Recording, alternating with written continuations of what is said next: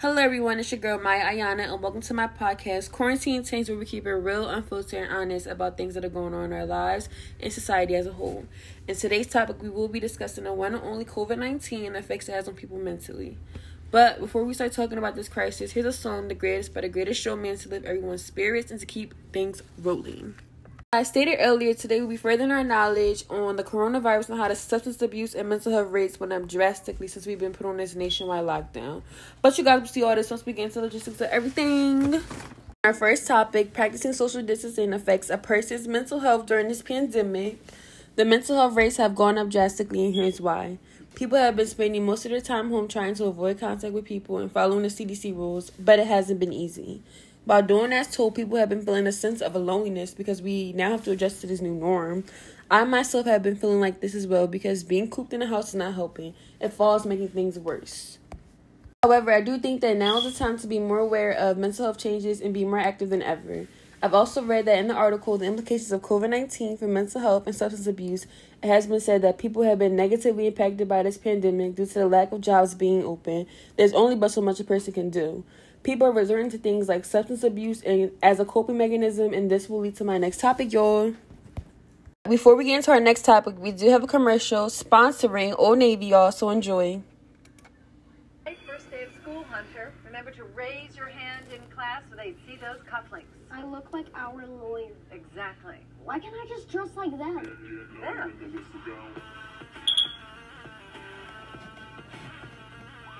Oh, cool.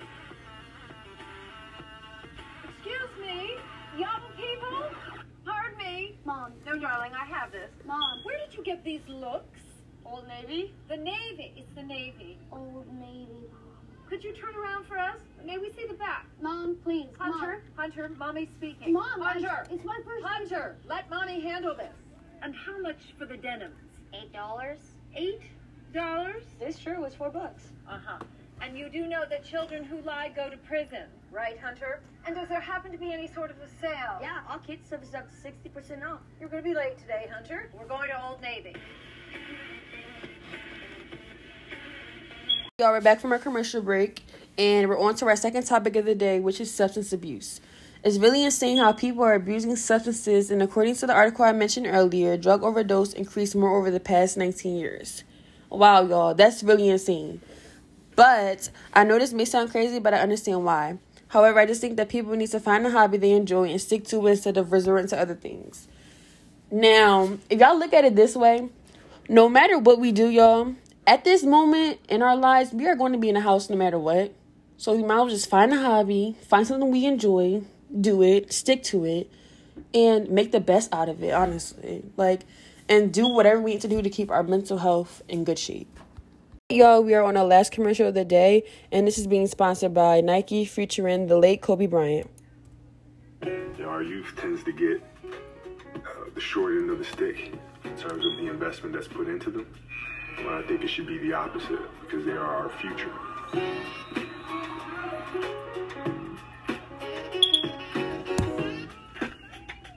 There's a lot of things that you learn from sports. When you're the father of 4 daughters, this becomes not just a belief, it doesn't become a challenge, but it becomes a passion and it becomes a mission. Because this is the world that they are going to be growing up in. I want to make sure that they're growing up in a world better than the one that we are currently living in, that's for sure.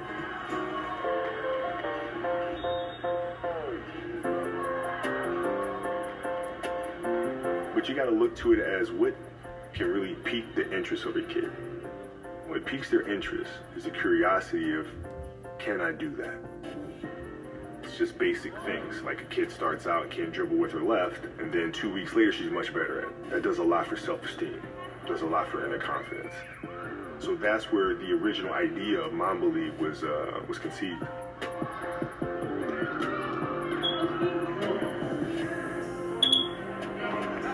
Watching their camaraderie, watching their bond, watching them grow together, it's extremely rewarding. My hope is that through sport, they understand that whatever discipline they decide to go into, whether it is volleyball or basketball, or whether it's being an accountant or being a writer or whatever the case may be, the same principles apply. The discipline, the dedication, the attention to detail, the unselfishness, right? All that stuff is there. And so hopefully they grew up understanding that message.